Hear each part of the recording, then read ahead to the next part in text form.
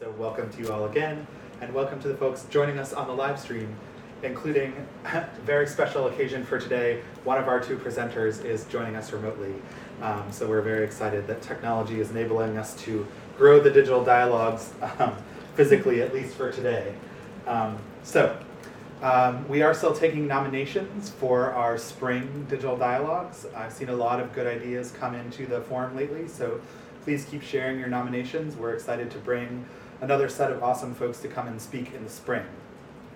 And since this is our last digital dialogue of the season, I wanted to give a special shout out to our folks who are helping us put on the live stream week in and week out from the RHU, the College Office of Technology. So big thanks to Nat, Alexa, Monica, and Jack for everything that they've done to support digital dialogues this semester. They've really helped us up our game, and we couldn't do it without them. So thanks to them.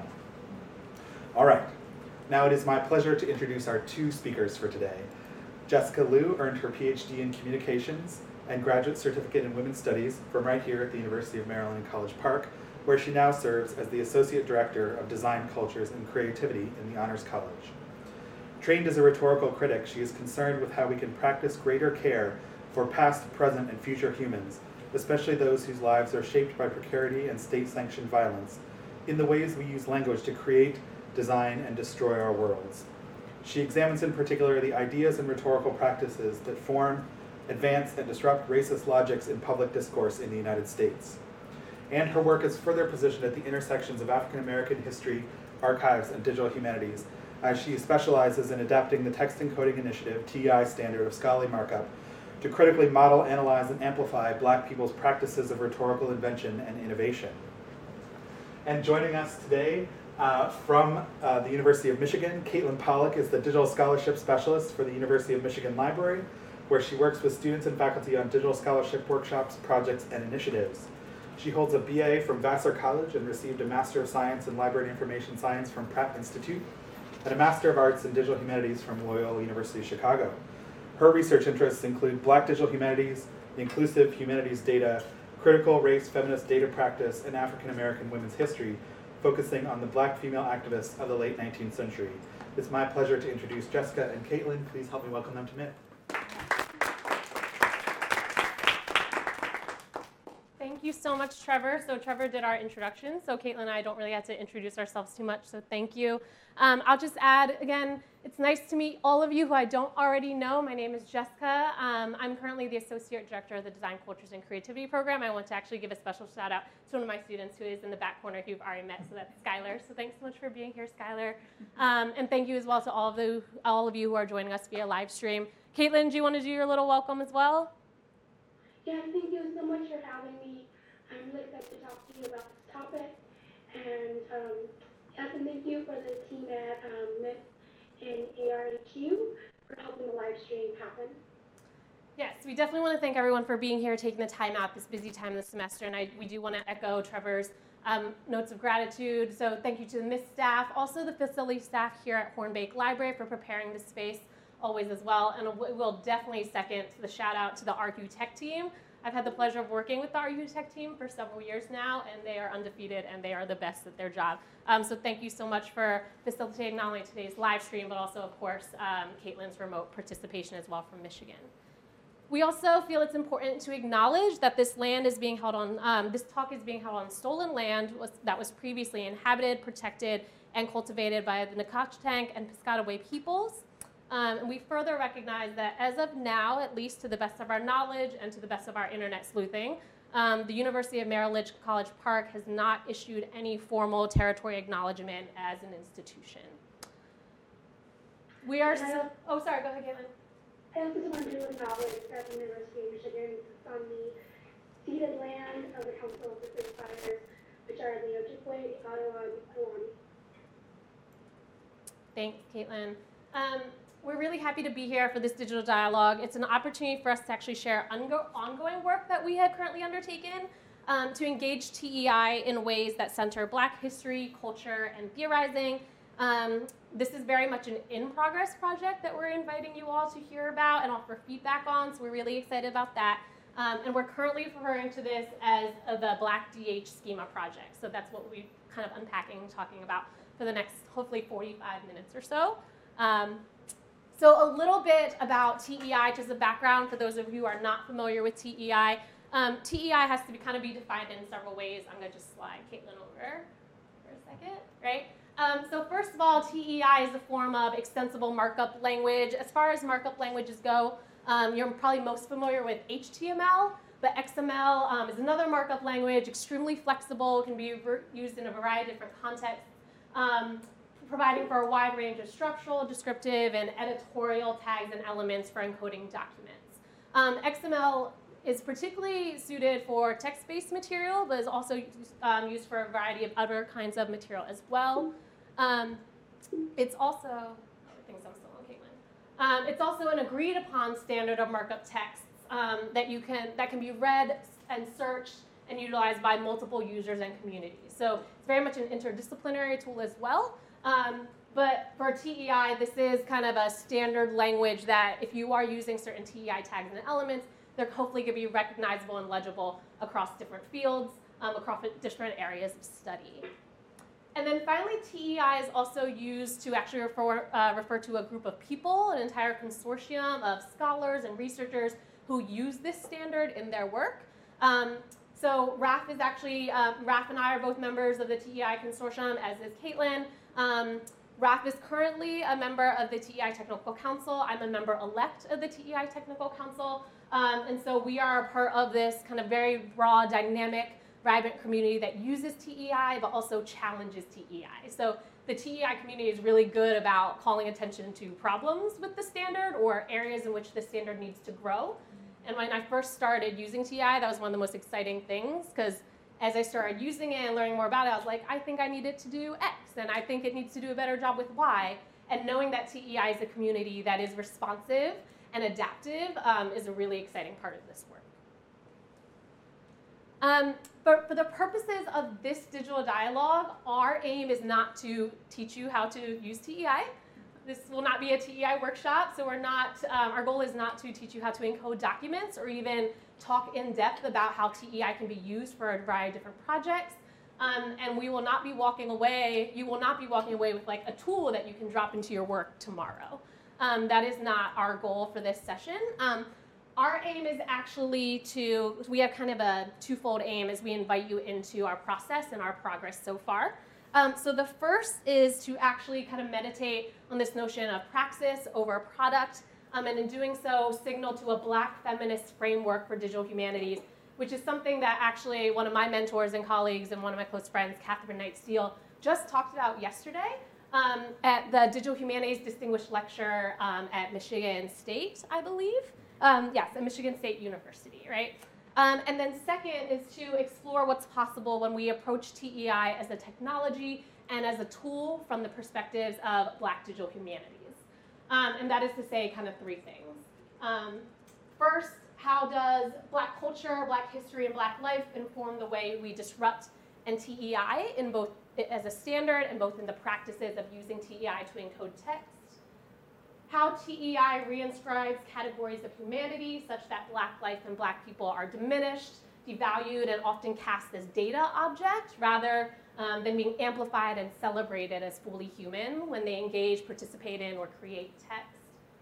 And then finally, how TEI affords us an opportunity to both recognize histories and support futures of Black innovation, invention, creativity, and play. So these are the things we are thinking through. These are the things that are driving Caitlin and I's work as we develop this project. So that's what we're inviting you into kind of consider along with us, and then also to kind of hear your feedback and as your insights on these points as well. So before we kind of dive deeply into this talk, then we wanted to kind of trace out for you how each of us came to this work, because Caitlin and I come to this work from very different perspectives and very different backgrounds. And we feel like that is what makes our collaboration particularly strong. We're really bringing different perspectives to this work. So for those of you who have met me previously in this space, particularly when I was working as a postdoc and then assistant director to AdHum 1, right? So stage 1 of the AdHum initiative, which culminated earlier this year. You have probably heard my TEI origin story before, so if you have, I apologize. You're going to get a little bit of that again today. But as Trevor mentioned when he read my bio, my background is actually in rhetorical history and rhetorical criticism. So I received my PhD here in the communication department at Maryland, where I was trained quite well in understanding and unpacking kind of legacies of rhetorical arguments that animate Black history and Black culture. So I was intensely trained in like understanding American public address, and how certain arguments have played out across time and space within American culture and in American politics. And my dissertation focused specifically on understanding definitions of freedom and Black freedom as it pertained to former slaves in the moment immediately following emancipation. Right, and so I was, in order to do that work, I was doing a lot of archival research. So I spent a lot of my time digging into 19th century documents and transcribe. So those of you who've done archival research, you know I'm looking at Stan, because I know that he does a lot of archival research. So you know that means you're collecting a lot of documents, you're learning from archivists, right? And you're doing a lot of transcription before you're doing any sort of interpretation, analysis, visualizations. And as I was doing a lot of archival work to be able to understand the legacies of Black rhetorical history, my attention turned to questions of what gets collected, what gets preserved, in what manner is it preserved and cataloged, how does it become accessible to others. And so I started to care a lot about how archival research is enabled by other processes and other questions.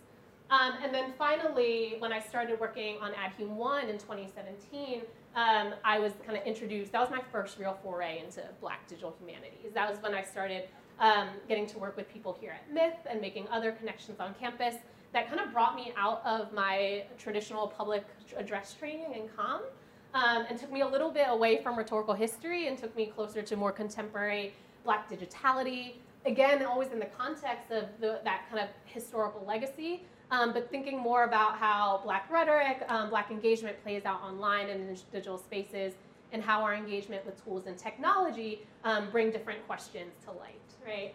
So for me, TEI ended up kind of being this tool, this technology, this mode of engagement and analysis that was able to bring all three parts of kind of my scholarly journey together.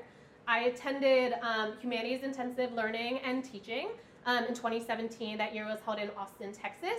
And Caitlin was my TEI instructor. So she taught a class called Introduction to TEI for Historical Documents.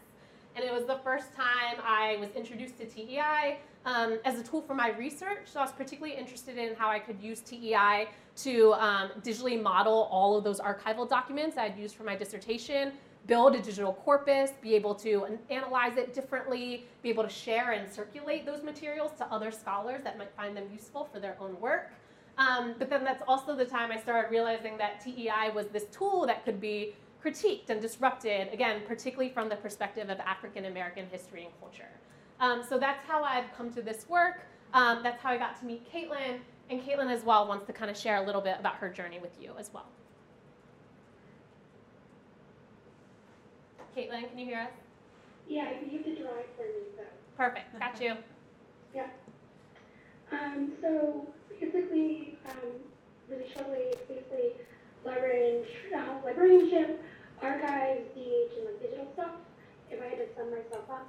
So my education really focused on kind of digital cultures, textual studies, digital history, and DH and XML programming, and that's my MA and DH. Going back to Vassar, I wrote my thesis on the first Black woman to graduate from Vassar, who passes away all 4 years, and it was really difficult for Kingdom Archive to find any evidence of her in these institutional archives. And so I headed into library school intending to become an archivist to kind of reverse that erasure. Because of things that happened, I decided not to become an archivist, but I decided to become a librarian. And I really kind of first got my taste of digital humanities when I attended Pratt, which led me to take the MA and DH at Loyola. It was at Loyola that I decided for my capstone that I would try to create a digital surrogate / database of Ida B. Wells's Red Record, which is her investigations and tabulations of lynching. And what I really struggled with the unnamed folks in that work and how I could represent them in a way that was intentional, and full of care, and didn't contribute further to their violence.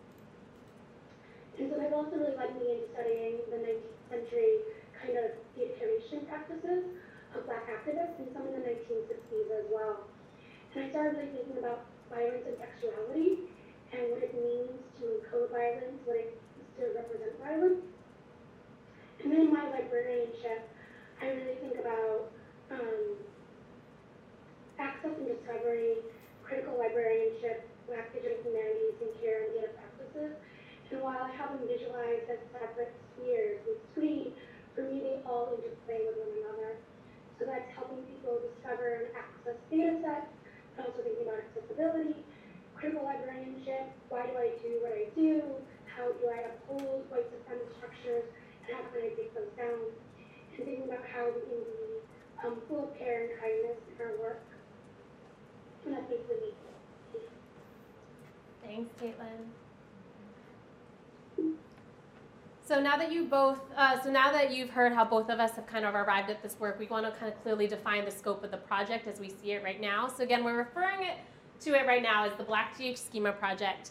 And we've defined the scope as an effort to reimagine both the users and the uses of TEI to move toward discovery, access, research, and preservation that centers Black people, Black lives, and Black cultures, rather than relegates Black DH to the margins as an addendum to or a variation on text encoding, right?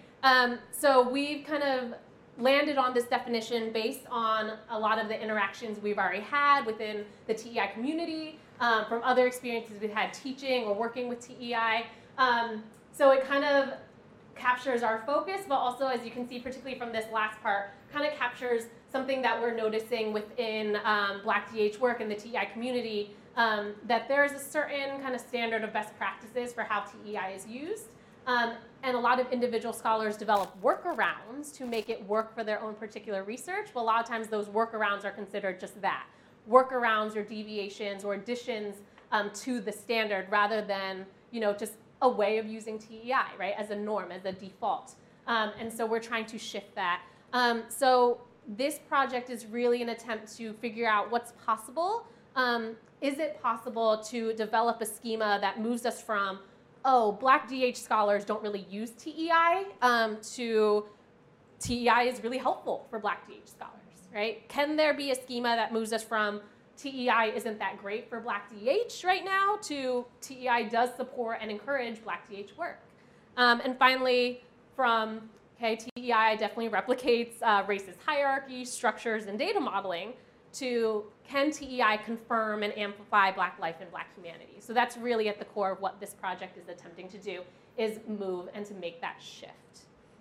And Caitlin's going to talk a little bit more then about our goals. So the Black DH Schema Project encourages a workflow that repeatedly brings a decoder to Black theory, Black culture, Black history. It presents Black-centered encoding as a template rather than a deviation.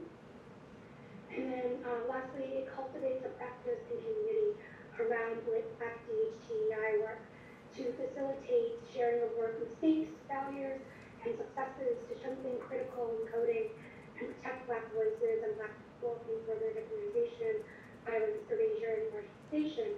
And with this is the idea that Black textuality is like a topography and a textual landscape, sometimes unseen, but still a significant haunting of the text. And with that, we also think about in the Black DH Schema Project that a text is never just a text. We have logs and ledgers that count and categorize and move people. There's also poetry, music, literature, drama, correspondence, letters, telegrams, why Black folks, how do we encode these to uplift and live experiences that might seem unseen but are pushing against the pages or the screen of the text. So we will return in a little bit to the actual details of this schema project, what it actually currently includes and how we're going about building it. But before we do that, we wanted to kind of pause and thank the scholars and the thinkers who have taught us so many lessons that are animating how we're even approaching this from the start. So this is just a brief, like a really brief sample of some of the key frameworks and some of the key thinkers that we are indebted to. And we're just going to kind of, each of us will pause on a couple that are really at the forefront of our thinking right now. So I will pause on both Black technophilia and revolutionary mothering, and I want to speak a little bit about how both of those are kind of informing this work for me personally. So I'll start with revolutionary mothering, which is refers to a volume of the same name from 2016, and that was edited by Alexis Pauline Gumbs, Chena Martins, and Maya Williams. And this volume has become really important to me, like personally in my life, and then also like in my work.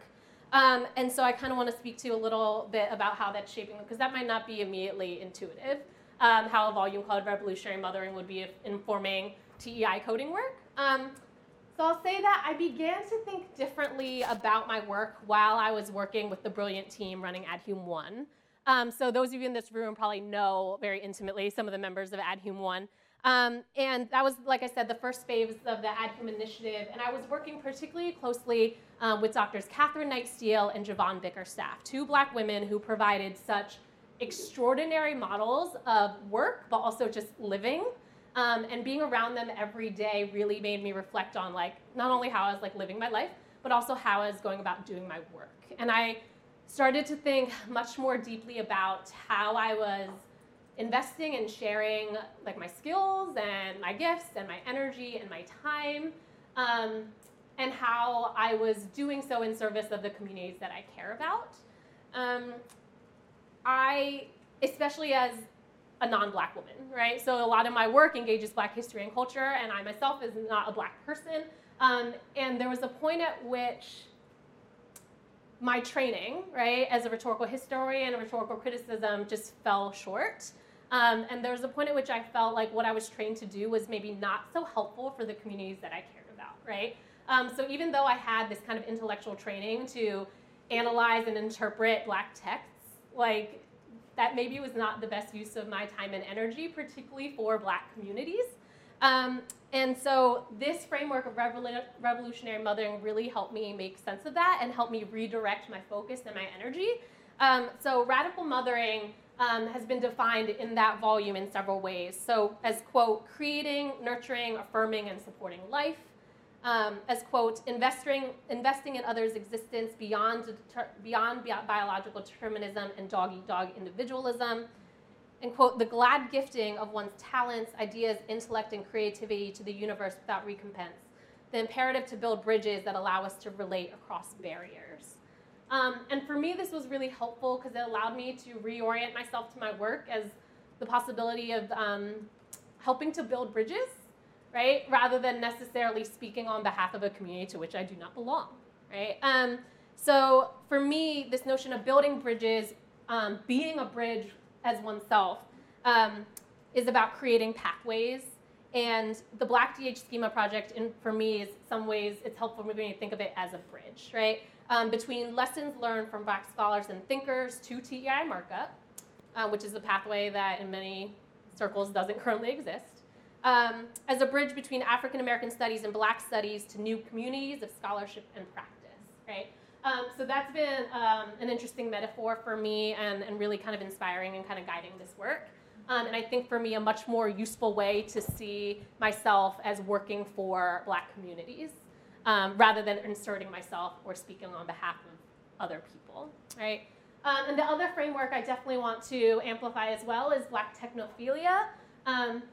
So I've learned about Black technophilia from Anna Everett's seminal work in 2002 and 2009, but also from many other scholars who have been engaging her work as well. So again, Catherine Knight Steele engages Black technophilia as a framework very often in her work, as does Andre Brock, Brandy Mock-Payton, Sarah Florini. And Black technophilia is a framework for orientation towards Black digitality that really amplifies how Black and African American people are and always have been at the forefront of cyberculture and technological innovation, despite the prevalence of digital divide narratives that would often conflate lack of access with lack of skill, right? And so it's been really important to me to think about Black technophilia as we go about this schema project, because it reminds me that first, TEI is a tool that can be used to amplify Black innovation, particularly in text-based materials, to identify and name when linguistic innovation is happening, right, in a Black authored text.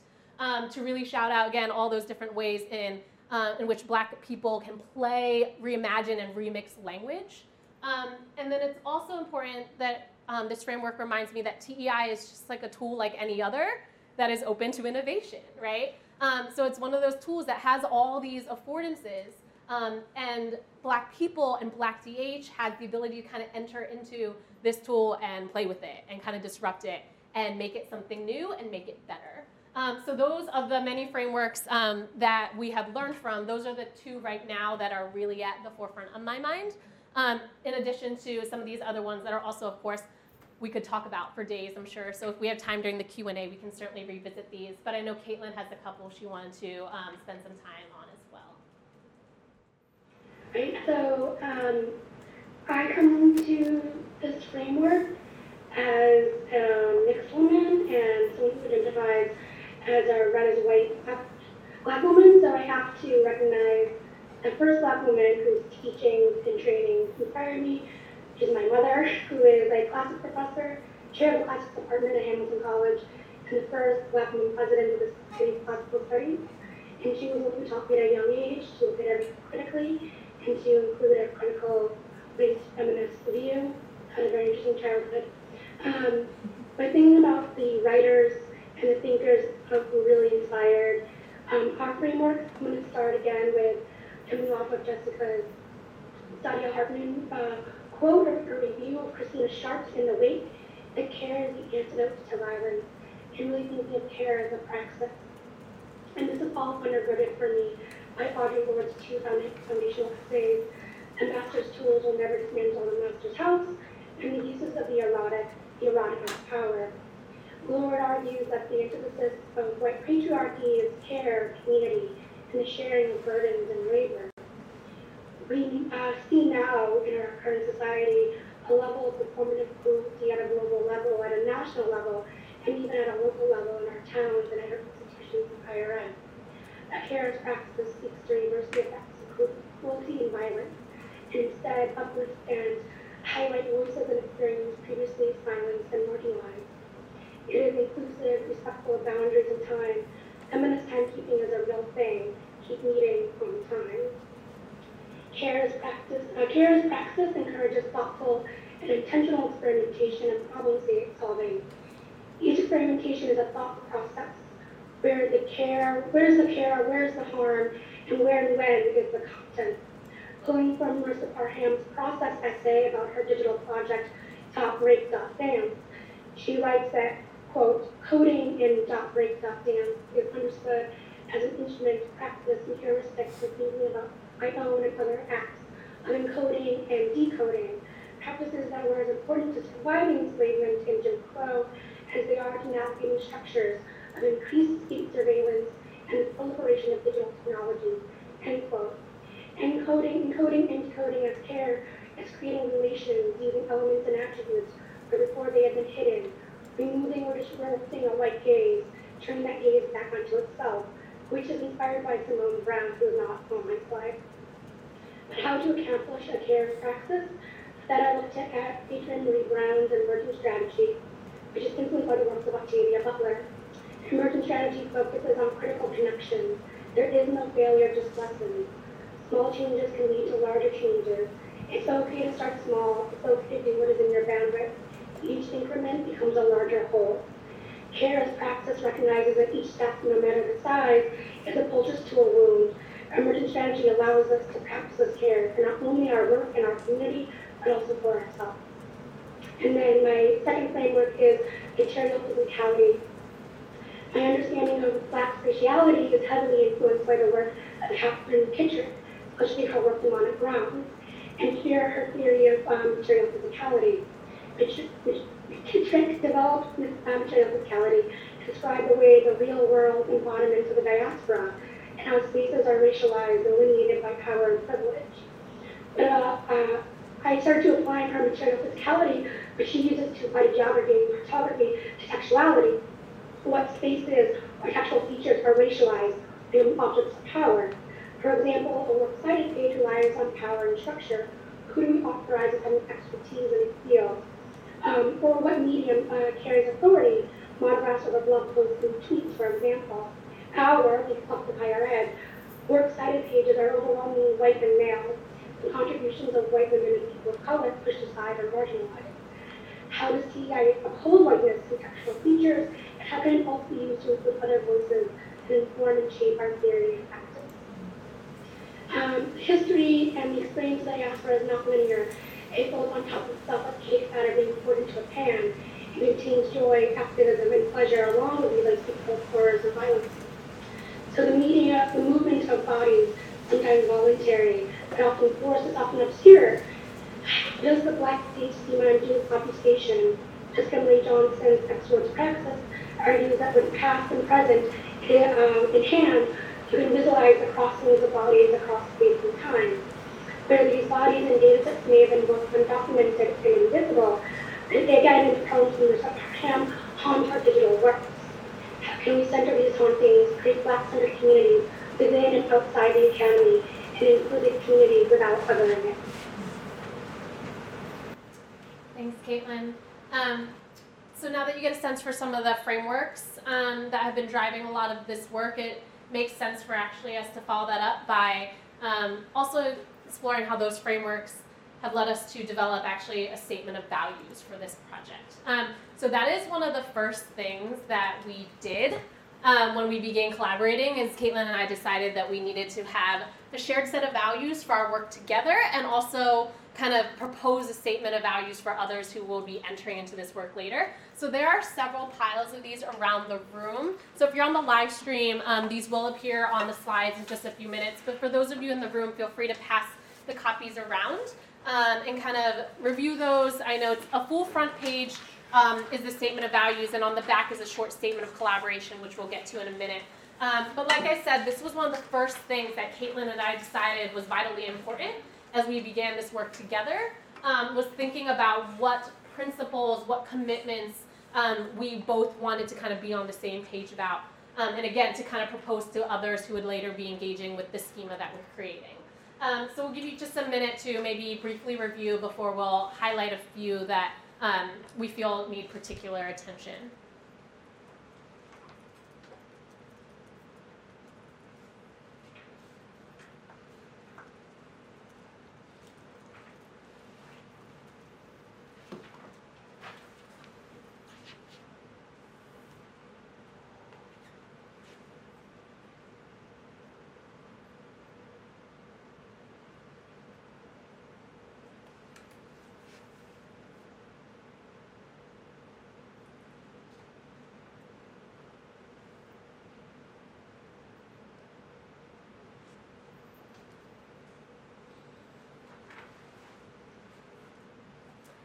So if you've gotten a chance to review, you'll know it's quite a long list. And actually, when we transferred onto the slides, that's when we realized we should provide a handout for those of us in the room, because we're like, this is like 6 slides. So we're not going to click through all of them and touch on every single one at length. But like I said, we're going to kind of hit on a few that we feel just deserve particular attention. But I'll also note when Caitlin and I tried to go through and just pick a few, we're like, oh no, like all of them. We need to talk about all of them.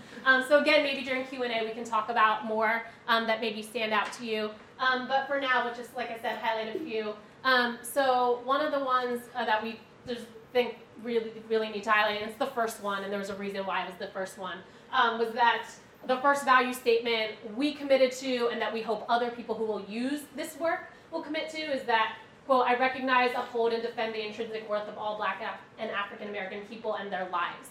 And the reason why this is number one is because this is not necessarily a commitment that people using TEI would be like, right off the bat, this is why I want to use TEI, right? But for us, this is the driving force of this entire project, was that as we use TEI, we see so many instances in which Black people's humanity is just not a consideration when using this tool, right? And for us, that was why we wanted to work on developing this schema. Because like when I showed up at Hilt to learn TEI, like I was like, let me learn a new tool for my research. So people could be coming to this schema for a variety of reasons, and we wanted the first thing that they kind of see and hopefully commit to be like, all right, I'm going to learn this tool and technology, but I'm going to do so with Black people, Black life, Black culture at the forefront of everything that I do with it, right? Another one that we think is really important, of course, to emphasize is I reject white supremacist hierarchies that prioritize or normalize white people's modes of writing, thinking, theorizing, arguing, and producing. And again, this is because in many ways, TEI, in terms of its hierarchy and structure, kind of has this white supremacist hierarchy just built right into it, right? Even the fact that, TEI is in English, right? And of course it is being adapted and used for other languages, but even something as simple as a very standard practice in TEI is if you have a main title and a subtitle and you're encoding like a manuscript, the main title is the English one and the subtitle is the original language one, when very easily it should probably be reversed, right? That the main title should be the original language title with the English title being the subtitle, right? And so we want to make sure that this was also a prominent value that made its way into our value statement. Another one, I humbly embrace ongoing education and revisiting my assumptions in order to continue growing in knowledge and nuanced understanding. Part of this is just making very clear that both Caitlin and I do not consider ourselves the end-all be-all experts or the end producers of the Black DH schema for TEI. This is something we're working on developing and collaborating on, but we are constantly learning, and Caitlin will talk more about the iterative design process that's involved in this project. But we are constantly learning, and we also know that the TEI community will also be open to critiquing us, challenging us, pushing us to do better, and to continue growing this project in significant ways. Another one being I actively wield my power and privilege to create and hold space for Black and African Americans. This is one that we just feel is an important value in pretty much all contexts at this point, right? But in particularly doing this work, so particularly with my role in it as a non-Black person, right? Making sure that Caitlin is on board even today with the digital dialogue, and Myth being accommodating and allowing Caitlin to Skype in and be part of this presentation, because it simply wouldn't be right for me to be presenting on this work without her, right? And part of it is related to that value that we've committed to.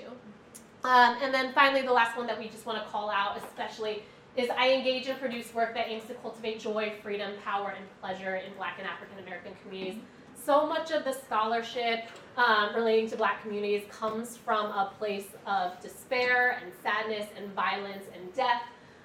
And we want to make sure that in this work, we are both committed to maybe coming at it from a different angle, right? That there is so much of that in the records and in the primary materials that do get encoded, but there's also so much potential for joy and for freedom and power and play, and we want that to also be central in the work.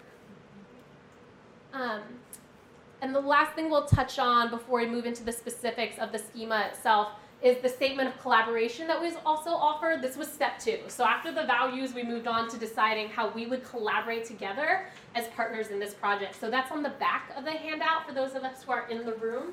And Caitlin and I will both address these. These are some of the standards that we set and committed to and working together. So first, in collaborating, we have committed to distributing our labor with transparency and equity, with particular regard for what each of us is good at and cares about, right? So Caitlin is very much, in this pair, the technical expert. She's been doing TEI for much longer than I have. She's the one who taught me TEI 2 years ago, right? And she also has the background in Black history and culture, but that's also where my background is, Black history and culture, right? So when we go about doing this project, we very much being clear with each other about kind of where our strengths are, and how we divide and delegate our duties based on those strengths and our interests. We also work together to promote, present, and circulate our work with full credit and recognition for all contributors in their respective roles. As of right now, it's mainly Caitlin and I, right? But who knows who will be coming into this project, and we also think it's important, like even when we started our talk today, of course, to be recognizing other people who have made this work possible, whether it's the staff here at Myth, the ARPU Tech team, the facilities team here at Cornbank Library and University of Maryland. All of these people have roles to play in our work, and we've committed to making that clear throughout our collaboration. And then another one that Caitlin also just touched on when she was discussing her frameworks, and particularly feminist timekeeping, is making sure we work together to help one another protect, guard, and reclaim our time. So she's in Michigan, I'm here. We meet usually bi-weekly on Wednesdays, late mornings, when we have conference calls together. But both of us are very it's not happening today, right? If need be. And even in the time when we're apart and not meeting remotely, when we divide up the labor and we're kind of working independently on the different tasks, we are very mindful about not pestering each other about each other's pace, or bugging each other about like, why didn't you get that thing done that you said you would get done by Friday? Because both of us are in positions in our lives and on our work we are juggling quite a bit. And Caitlin can speak more to her particular situation if she'd like to, but I'm in a contingent faculty position here at the University of Maryland. I carry quite a bit of emotional labor in my role over in DCC. And so there's so much of my labor that is like often invisible from certain perspectives. And so since both of us are juggling so much as women of color, we have made a commitment that our collaboration is going to be really mindful of how we invest our time. Thanks, Jessica. So yes, personally, like I just started here at the University of Michigan like 4 months ago, so I'm still learning my way around campus. This campus is really big, the biggest school I worked at. At least the biggest campus I worked at. Previously, I was at IUP, which is the Indianapolis campus of Indiana University, which is kind of like you're learning a new system, you're learning like a new role. A very large library, the largest one I've ever worked in, and so it's been really helpful to have a flexible collaborator and one in which we consider each other's self-care and mental and emotional well-being in meeting, in rescheduling meetings, all of that. And so part of our collaboration is also considering novel means and methods of colonial experimentation. And so that's the idea of, I think experimentation can have a really nasty connotation, especially within Black DH, given the scientific racism, especially in segmentation. And so rethinking what experimentation is, it's critical, it's intentional, and how can we make sure that we include those methods when we experiment, and we experiment with purpose, not just, for fun. And then also facilitate and show care for ourselves, as I just said. We worry about one another, we care for one another, we also care for our work and the subjects of our work. And also thinking about accessibility, thinking about environmentalism, how can we really think about everyone holistically. And then again, cultivating like the farming work and our joy in our work and in our communities. So I think maybe I'm a dork, and I think it's fun to think of new tags that can address instances in textuality, how we can create and innovate and problem solve. So we appreciate you kind of your time and attention as we traced out some of these frameworks, these values, and the commitments, because like I said, this has been a lot of the work of the project. And I think this digital dialogue giving us the opportunity to reflect on these is really important, because I think by the time we are like done, right, which is the wrong word because I don't think we'll ever be done, but by the time we've like created this like tangible or very discrete thing with the Black DH Schema project, it might not be immediately obvious that this kind of thoughtfulness and care went into this collaboration. And so again, kind of meditating on praxis over product, there's a lot more that matters here than the schemas we're going to be able to kind of put forth into the world when we're all finished. A lot of this has been about how we are moving about very purposefully and intentionally in trying to get to this end product that other people are going to be able to kind of use, right? A lot of what we are learning is just happening in this development, right? And so now we're going to kind of return to now we're going to get into some of the details and actually the development of the Black DH Schema project. So Caitlin is going to kind of walk you through our workflow and get into some more of the nitty-gritty about TEI, what it means to build a TEI schema, and then, of course, what it means to build a Black DH TEI schema.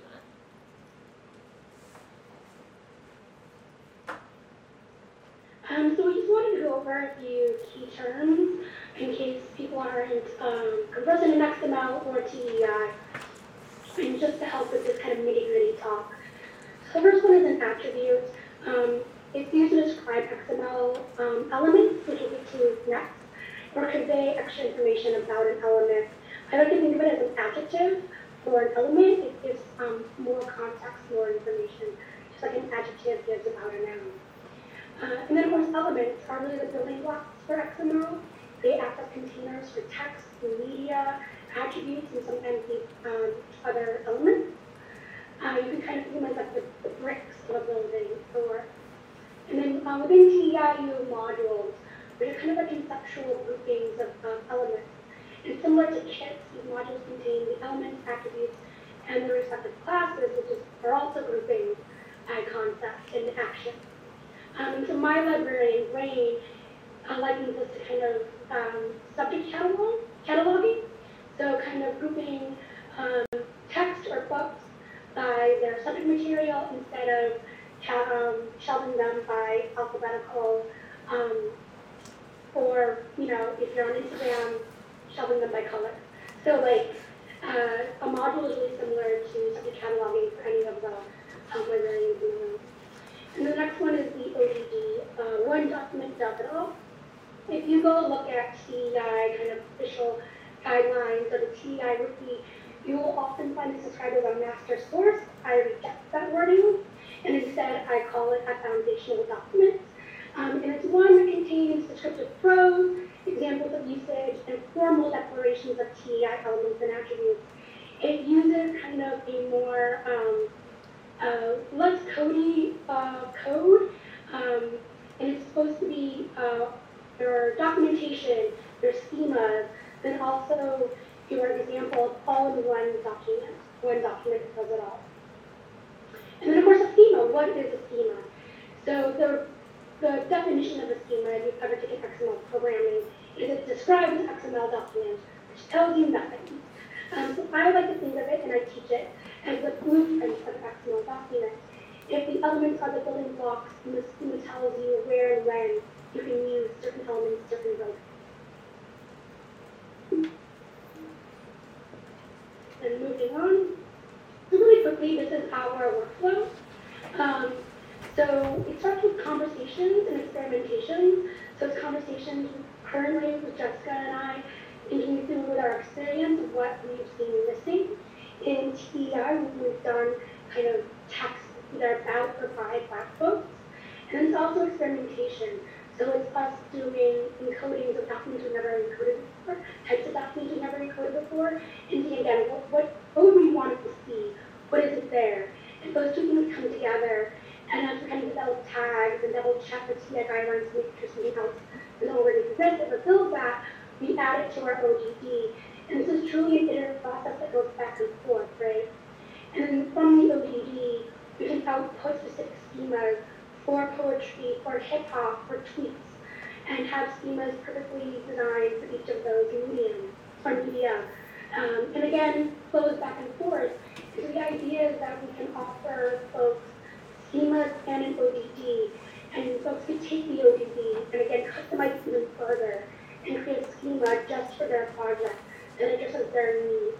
The ideas of the diaspora is so large and so nonlinear and so geographically spread throughout the world that we don't want to try to accommodate for everything, so I don't think we could. The idea is to create something as flexible as possible that adheres to our values. And so then this is just a really quick general overview of how customization and expanding works in TEI generally. So you have your TEI module, and within that there are model classes, which tell you how elements can behave and act. Right? So, for example, we've chosen 3 model classes that have been circled. And then within there we have the TEI module elements, and you have the TEI model attributes. And so we are designing elements that will be attached to that model, that module, and then we're attaching attributes to those elements, and then we're adhering them to model classes. It's like the easiest way I could explain this. But the idea is that you create an element that is needed, and you can attach it to a module, and then declare how it's going to act and behave within your XML document. And then to see specifically, let me just move down my notes a little bit. Right. So the idea is, this is how it would work for the Black DH. And just really quickly, TEI was designed to be customized, remixed, and reimagined. This is done by deletions, additions, faceting, and setting behaviors. So the idea is that you can delete things, kind of removing noise, but what don't we need. And the additions, as you can see here in the green circles, are creating our own elements to meet local needs and discipline needs. And the attributes are like setting facets or shades to our elements. So our first example that we've come up with so far is a land acknowledgement, which would be an alternative to a pub place or a place name for acknowledging, for accounting for original place names, as well as their indigenous inhabitants and other dwellers. We decided to split the indigenous habits versus other dwellers, so this could also represent gentrification and the moving of Black bodies out of spaces. And so then the third one is chosen names. So something that Jessica and I both grapple with, I think, individually in our own work, is what do you do when you have Black folks in text who are unnamed, who are maybe referred to as property, or referred to by names they did not choose, they did not have the power to choose and have documented. So the idea is creating some sort of tag or some sort of element that would encapsulate kind of chosen names, or at least represent undocumented chosen names.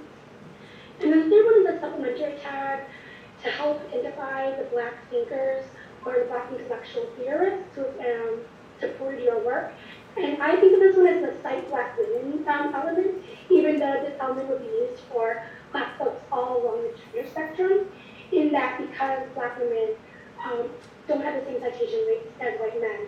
And so that's what we're really trying to do, is bring balance or bring that power back to a citation, but it's like the politics of society. And so the thought is identifying Black scholarship, thought, theory as central to the market recreation of the digital edition. So the three examples Caitlin just talked about, Cite Black Women, chosen names, land acknowledgement. Again, going back to that iterative design process that Caitlin mentioned, these are things that we already know are needed in a Black TH schema based on texts we've already tried to encode, texts some of our colleagues and other friends have tried to encode, and these are just three of the ones we know immediately off the bat need to be created, right, and worked with and brought into a standard schema. But there's also others as well that we are working on, right? So in addition to a land acknowledgement tag or tag set for pub place, we are also thinking about how we need an alternate or addition to pub place that counts for digital spaces as Black places. So when I was working with students in the FIRE program, they were encoding a lot of digital text, right? And also a lot of tweets. And pub place is normally used to actually indicate a geographic location for like an academic press when you're working with a printed volume or printed book, right? And so they're like, are we allowed to just put Twitter in there, or do we add the ref as a URL? But like that doesn't really represent the fact that like Black Twitter is a place. It's a place of gathering. It's a place of community. Again, we've learned that from other scholars and thinkers, right? And so we want to actually have a schema that has some sort of place tag that accounts for digital space as Black place. Another one is we are working on developing tags to identify universities and other knowledge centers in particular that are historically have been or are currently still invested in maintaining slavery and prisons. So again, that might be in conjunction with the publisher tag, because that's often when you might identify a university press, right? So particularly when a knowledge center is one that is profiting from or still investing in slavery, we think it's important to call that to light. We're also thinking about actually in the body of texts, developing editorial tags that account for code switching and signifying in Black language practices. Also kind of connected to the pub place, digital place work, thinking about supplements to place name tags that address sites of cultural and community gathering that are not at all specific geographic locations, but are very much places in Black culture. So whether that's the kitchen table, the corner, the barber shop, or like very regional or city-specific place references, again, that you can't necessarily tie to a geographic point or set of coordinates on a map. And finally, we're also working on developing tag sets or a taxonomy to account for the complexities of Black kinship and family. Current tags do things with like role names or even like person names. So when you're providing a person's name, there's often a place for a person name, their first name, and their personal name, their surname, and that gets very complicated, right? Again, getting back to those complexities of Black people's chosen names, names that were imposed upon them, or when they are left unnamed in a text. So this hopefully gives you an idea of the tag sets we're currently developing. And again, that this is all coming on kind of an iterative design process, and we're constantly discovering more as we think about all the different schemas that might be needed to be working with Black text, whether it's hip hop, poetry, literature, correspondence, ledgers, tweets, etc. Right? And so just to close, it was funny when we were finishing our slide deck, Caitlin and I were both just like, we never know how to close like a slide deck. We're like, what do we put here? Like a quote or like a question. But it seemed kind of apt in this particular moment because we're like very much not done. This work is in no way finished. We're very in progress. So we just thank you for listening and for your time and attention again at such a busy time of the semester, for allowing us to create and hold this space to share our work with you. And we certainly welcome any of your feedbacks, your critiques, and any of your insights as well. So thank you so much. We appreciate it.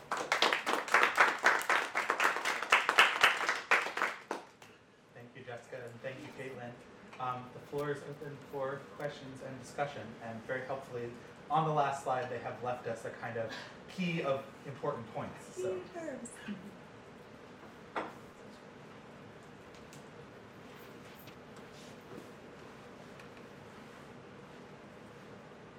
Yeah, Raf. Thank you so much. This is such important work. I have a practical question, which is, what are your plans for, say, making the art available and sort of work publicly so that others can contribute or annotate, etc.? So I'll just answer kind of broadly, and then I'll let Caitlin jump in. So one of the things that's been really helpful for us as we've like planned ahead and like envisioned this project is the Epidocs project, and how they have. So I could bring it up now, or we could kind of Google Epidocs, and it'll be the first hit that comes up. Has been a project very similar to this one that has inspired us in many ways. Like, we are not the first to kind of develop schemas for a certain kind of text, for certain communities of scholarship. So I think that is something we're kind of aiming for as kind of an inspiration and a model. In current process, we wanted to make things immediately available via GitHub, and we were working on GitHub, but given the recent news that GitHub is formally working with ICE, we have backed off of GitHub for now. So Caitlin can talk more if she'd like to, but as of right now, we are kind of working just closely with one another, and it's not publicly available because we kind of hit that barrier for a second. But I do know in terms of our long-term plans, we're envisioning a project like Epidocs that is very public, and will also allow for additional collaboration as well. Caitlin, do you want to add? Yeah, Epidocs is great. We're definitely using their workflow, the OGT, and the individual schemas. And for those of you who don't know, Epidocs is from the field of, I can't say without my tongue stutter coming in, lithography, which is like the study of like things on stone, like kind of like paper documents. So like things on buildings, words on buildings, yeah. Which I didn't really know was a field until I stumbled upon Epidocs.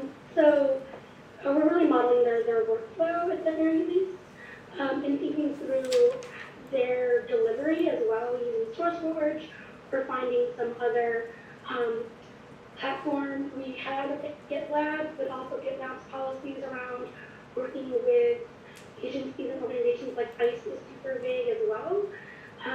So yeah, it's just really thinking through those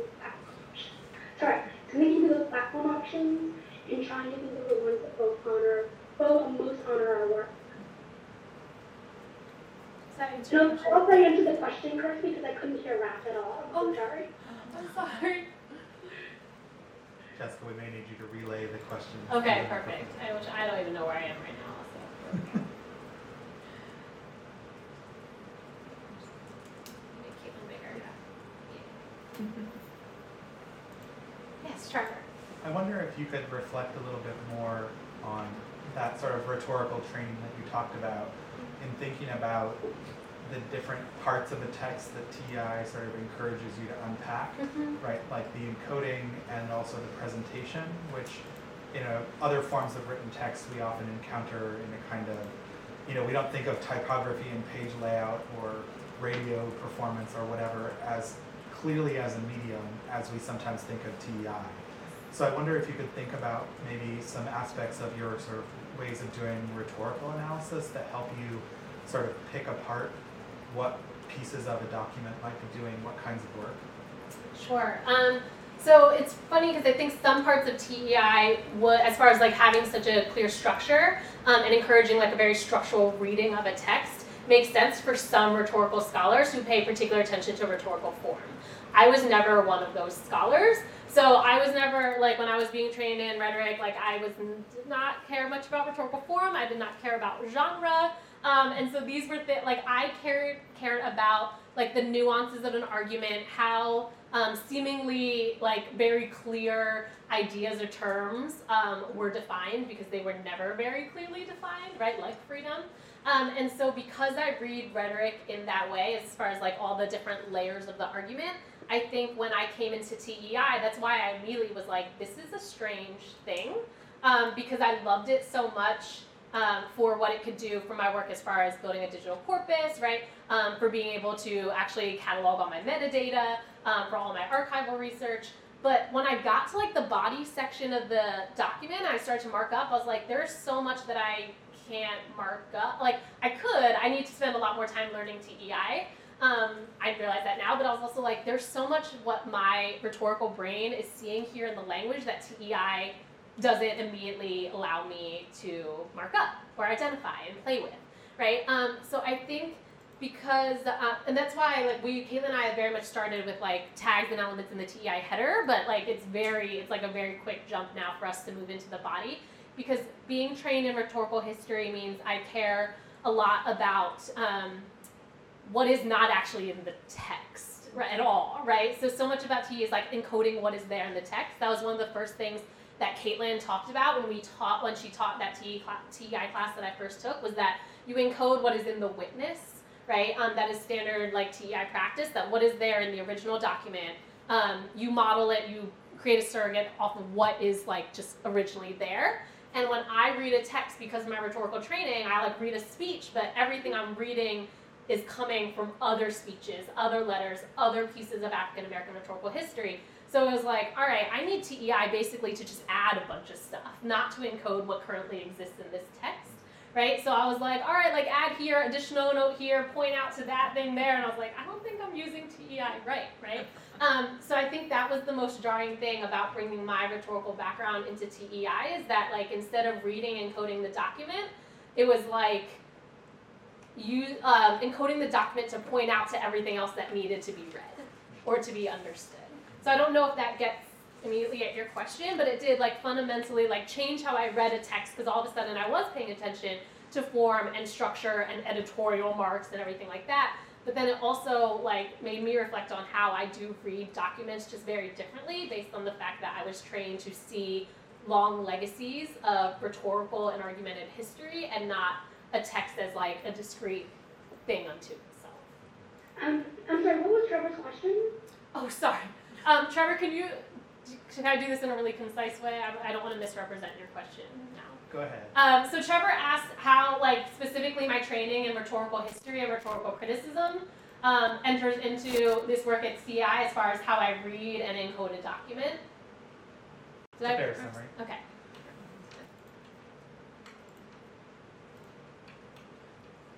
Yes, Skylar. So this is a great project, but something that I'm still a little fuzzy on is like you mentioned, like, current, like, TEI framework, right? Mm-hmm. It, like, discriminates against blacks by representing them as data. If you could talk a little bit more about, like, I guess exactly like why that is a problem, right? Because for me, as somebody with a more technical background, right, like, it's kind of hard to, like, I guess, parse where that, like, emotion comes from, right? Sure, and that's actually a very common question, and not at all, like, especially when we bring this work into other TEI communities, that's a very common question.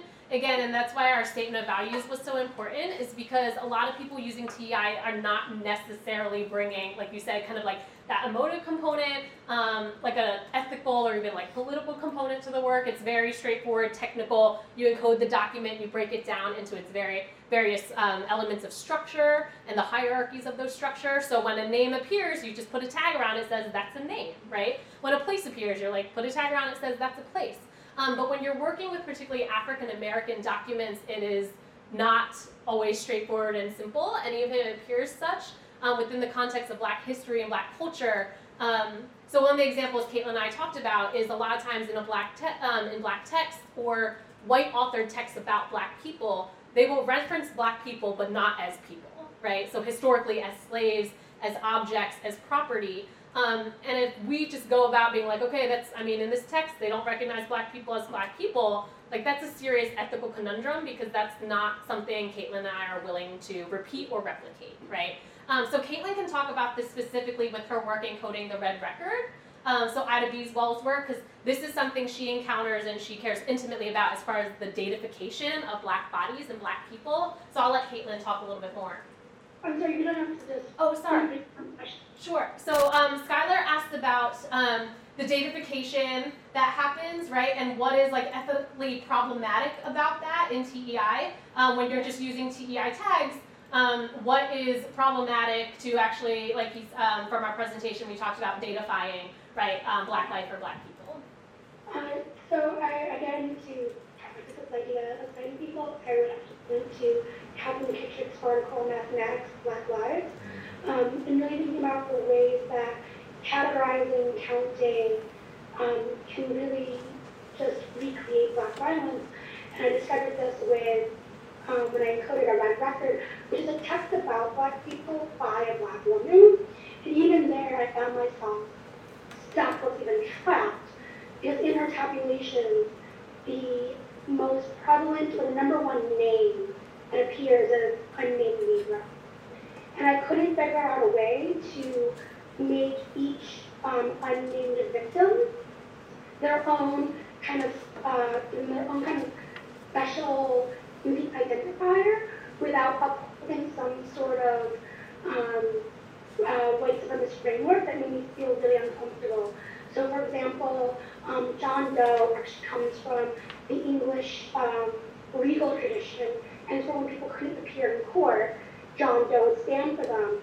Well, that made me feel gross because most of the lynching victims were victims of state-sanctioned violence where there was no due process. So to bring in like John Doe made me feel really uncomfortable.